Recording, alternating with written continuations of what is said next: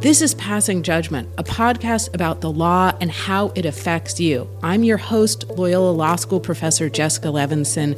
Think of me as your personal law professor as we navigate the big legal questions of the day with some of the biggest newsmakers. Hey everybody, welcome back to Passing Judgment. I'm your host, Loyola Law School professor Jessica Levinson, and today we are joined by Congressman Ted Lieu, who represents California's 36th congressional district. Ted is now serving in his fifth term in Congress, and he sits on the House Judiciary Committee, the Foreign Affairs Committee, the Science and Space and Technology Committee as well. He was also elected by his colleagues to serve as vice chair of the Democratic Caucus. This made him the highest-ranking Asian American to ever have served in House leadership. Congressman Lieu is also a veteran, having served on active duty and then in the reserves for the Air Force. One of the things we're going to talk about today is Congressman Lieu's expertise in the area of artificial intelligence, or AI. And Congressman Lieu has established himself as a leader in this area, also with respect to cybersecurity, foreign affairs, and veterans. And I'm so happy that he can join us today.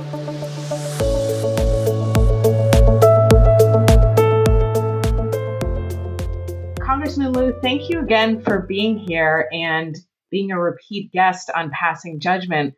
I want to talk about AI and the law, and you have a background in computer science. You're one of a handful of members of Congress with a computer science degree. You've been named by Time Magazine as one of the 100 most influential people in AI in the world. You're leading the charge to create a commission to recommend regulations for AI. And I think people are understandably scared of the unknown.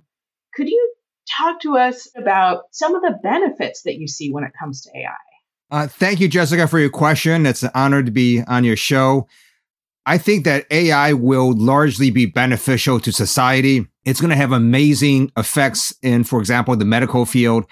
I'm not an expert in human protein folding, but it did used to take a person 5 years getting a PhD to explain how you might fold one human protein. AI has now folded all 200 and some million human proteins known to humankind and given that to medical researchers. So you're going to see drugs probably get approved faster, new drugs being developed faster. You're going to see advances in other parts of medicine. So it's very exciting what AI can do, at least in the medical field. Outside of healthcare, and I think that makes complete sense to people, that there are things that AI can do that would otherwise have required you maybe to fly across the country, see different groups of doctors, try and get an expert opinion. But are there other areas where you want us to know, yes, there are detriments, but here are some places where look forward to what AI can do for you? AI is very good at detecting patterns across large amounts of data. So your credit cards are going to be protected even more because of the deployment of AI. They can tell pretty quickly if there's transactions that might look fishy or might look nefarious, and they're going to be able to do it in a way that human beings couldn't possibly do. So you're going to get better credit card protection with this new generative AI. Lots of national security issues are going to be affected by AI. It's going to largely be beneficial to the United States. And so there's going to be all these AI systems that you don't see, but you're going to be a beneficiary because there's going to be less people with their credit cards being hacked. Congressman Lieu, you just mentioned national security, and you mentioned it as something where AI can help. Are there also issues related to national security where we need to be circumspect and or where there are potential detriments there? Absolutely. So even before ChatGPT was released last year and stunned the world, and before we saw these large language generative AI models, we had folks making deep fakes with video, and you have audio fakes. You had pictures that were altered.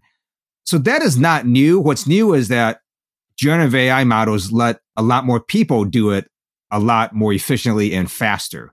So you're going to see, I think, a proliferation of deepfake videos, and it can also target people in a way that is different than before, where more people will be targeted and just be prepared for an onslaught of fake videos and fake audios, especially as we head into campaign season next year. I was just going to pick up on that. Congressman Lieu, we met a long time ago when my main focus was election law. And I was thinking of deep fakes and campaigns. And is there a specific solution that we should be thinking about? I know I want to talk broadly about what are things we can do, and you've been leading the charge for the commission, and I know you've spoken very thoughtfully about not wanting to overregulate. But are there places, particularly when I think people are listening to the podcast, might be worried, well, how can I believe a campaign ad actually comes from the person who says it came from? And or how can I believe that a piece of negative footage is really true? So I have three responses to that. The first is simply to be skeptical of what you see on the internet. I wouldn't trust any video or audio automatically, do some double checking, and just don't believe everything you see. So that's perhaps the best protection. Second, the industry is working on a content authority initiative, open source, that's essentially a watermark on an audio or a video or a document. And you can click on it and it'll tell you, are you looking at the original or has it been altered in different ways?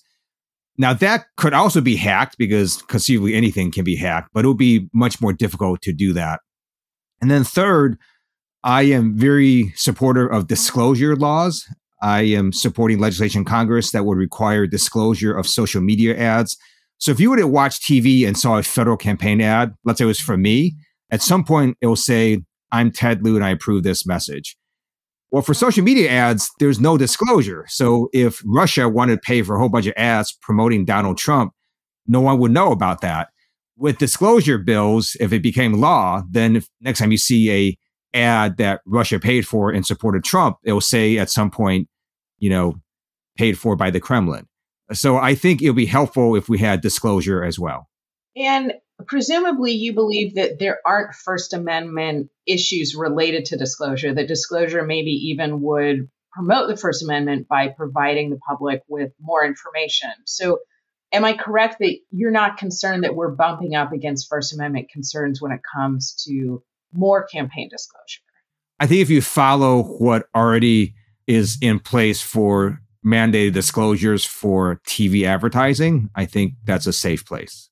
And coming back to this issue of deep fakes and the election, I think what I hear you saying is basically, one, we need to rely on ourselves more. We need to be better fact checkers. We need to be more informed.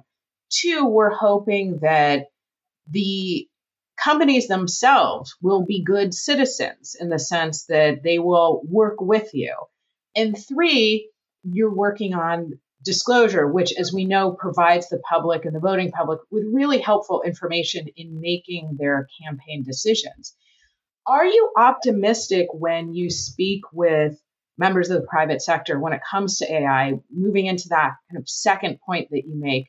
Are you optimistic that they will work with you? Because I think a lot of people have some worries when they look at social media companies and the proliferation of disinformation and misinformation on Facebook and Twitter and or now X and even Instagram and TikTok. Is there a understanding that, yes, we want to try and work with the government, for instance, and or provide the public with true information? I'm not sure that the Content Authority Initiative necessarily needs to work with the government. There just has to be, I think, a standard that works that is quite difficult to hack. And I don't care whether the government comes up with it or the private sector comes up with it. And I do think most of the AI companies and social media companies and news organizations would like to have a standard that would mitigate the amount of deep fakes and fake audios and videos that people see. Is there a benefit to not actually having congressional legislation in this area? I know this is something that you've thought about a lot, and you said, and I agree, it doesn't have to be that there's government involvement here. Is there another model where maybe we want some government oversight, but not in the form of legislation, like we've seen what's happened with Section 230 in the Communications Decency Act, and how congressional legislation, when it comes to developing technology, sometimes has unintended consequences? I don't think this specific issue of mitigating deep fakes and fake audios and so on is a policy problem. I think it's a technological problem. I believe if industry could come up with a way to have watermarks that are really hard to hack, they would do that. So I don't think it's really a legal issue. I think it's more a technological issue. That makes sense. And we've spent some time talking about deepfakes because I think going into election season, it's something that people are concerned about. I know that there's also concern that algorithms might be biased. And I'm wondering if you could preview for us a little bit, how can businesses and or the government try and promote DEI initiatives and accessibility as a key part of these AI programs? There are a couple ways to do this. One is you could try to regulate the program itself, which could be messy and could be difficult. Another way would be to try to regulate the outcomes of the program. So you could require auditing and validation and testing. And honestly, actually, there's also a third way that's sort of separate from the program itself, which is basically disclosure. So we have a very robust legal system that protects people's rights. And let's say you have been discriminated in the workforce and you feel like you were fired or not hired for inappropriate reasons, you would be able to sue their employer, and then the legal system kicks in, and then there would be all sorts of things that happen. You may win, you may not win, but at least there's an entire process. If an employer is using, let's say, AI to make its hiring decisions, you might not know that. So requiring disclosure, I think, would be helpful. And then if you believe you've been discriminated against and there was an AI program doing it, then you could bring a lawsuit, and then you have the whole legal system that's already been set in place to deal with these kinds of issues to then address that specific claim. That makes an enormous amount of sense to use a pre-existing framework that's already there. I know we've talked a little bit about benefits of Congress taking maybe a more hands-off approach. Maybe I've heard you speak about leaving certain questions to federal agencies, maybe using the FDA as an example of how that can function. Is there something different about the transportation sector where maybe we want more legislation or more guidance from Congress, thinking about planes, trains, automobiles? So let me give you my perspective of regulating AI as a lawmaker. And to me, the way I think about it is two bodies of water. You got a large ocean of AI and then this small lake of AI. So large ocean of AI is all the AI we don't care about. So if your smart toaster has a preference for wheat toast over white toast, we don't care about that. But in this small lake of AI is the AI that we might want to care about. So the first is AI that can destroy the world. And the Department of Defense has a class of weapons known as autonomous weapons, weapons that launch automatically. I've introduced bipartisan legislation, and it's also bicameral, that basically says, no matter how amazing AI ever gets, we're never going to let it launch a nuclear weapon by itself. There always has to be a human in a loop in the nuclear weapon launch approval process. Second would be AI that isn't going to necessarily destroy the world, but could kill you individually. And as you said, there's a lot of AI in moving objects, planes, trains, automobiles. So I think we should have more regulators who look at these issues and more regulators trained in the unique aspects of AI to deal with these issues. And then the last bucket is basically harm from AI that doesn't kill you or won't destroy the world.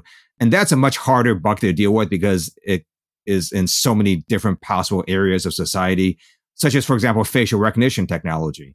Right now, it is pretty amazing, but it also is less accurate for people with darker skin. So if you deploy this nationwide at law enforcement agencies, my view is it's a huge equal protection violation because minorities will be misidentified at higher rates. By the way, I have legislation to put guardrails on facial recognition technology. I've seen that. Do you have an update on that legislation? I know you're working under a new Speaker of the House, Mike Johnson. Actually, this brings up a broader question I had for you, which is, does regulation of AI and or questions related to AI, does it break down along predictable partisan lines, or is it a different type of question? Does it break down maybe along generational lines, for instance? I think it's hard to tell at this point because of how new generative AI is and how fast moving it is. A lot of what's happening in both the Senate and the House is simply getting members up to speed on what AI is, what generative AI is, and what it can do and what it can't do. I've introduced certain pieces of legislation and a number of them have been bipartisan. So I think it's a little early to tell how it might break down, if it does, along partisan lines. I know that your time is understandably very limited. So as we end our discussion, I'm wondering if you just said something so important, which is a lot of the time right now is spent on educating all of us, educating your colleagues, educating your constituents. And are there one or two or three things that you wish people knew and or were preparing for when it comes to this generative AI, when it comes to new technology? Are there things where if you could reach people and say, I just want you to know this, that you would share that with them? I do. So with these large generative AI models like ChatGPT or Google's Bard or Microsoft's Bing, I think the most important thing for people to know is that they are not designed to seek the truth. They are designed essentially as popularity models. And I want folks to understand that just because it generates for you 3 paragraphs with pleasing sounding sentences doesn't mean that it's true. It could be totally bonkers. And the first thing folks should know is that these are not truth-seeking algorithms. That's very helpful to remember. As I recently just said, write an article about blank in the style of Jessica Levinson. And it was not, in fact, truth-seeking, but it did sound alarmingly like me. And Congressman Lieu, thank you so much for your time. You have been a friend of the show, a friend of Loyola Law School, where I work, and a friend in every way. So, Congressman Lieu, I want to thank you so much for your time. I know that there are heavy demands on it, and I want to wish you and your family a wonderful holiday. Thank you, and thank you to your viewers as well.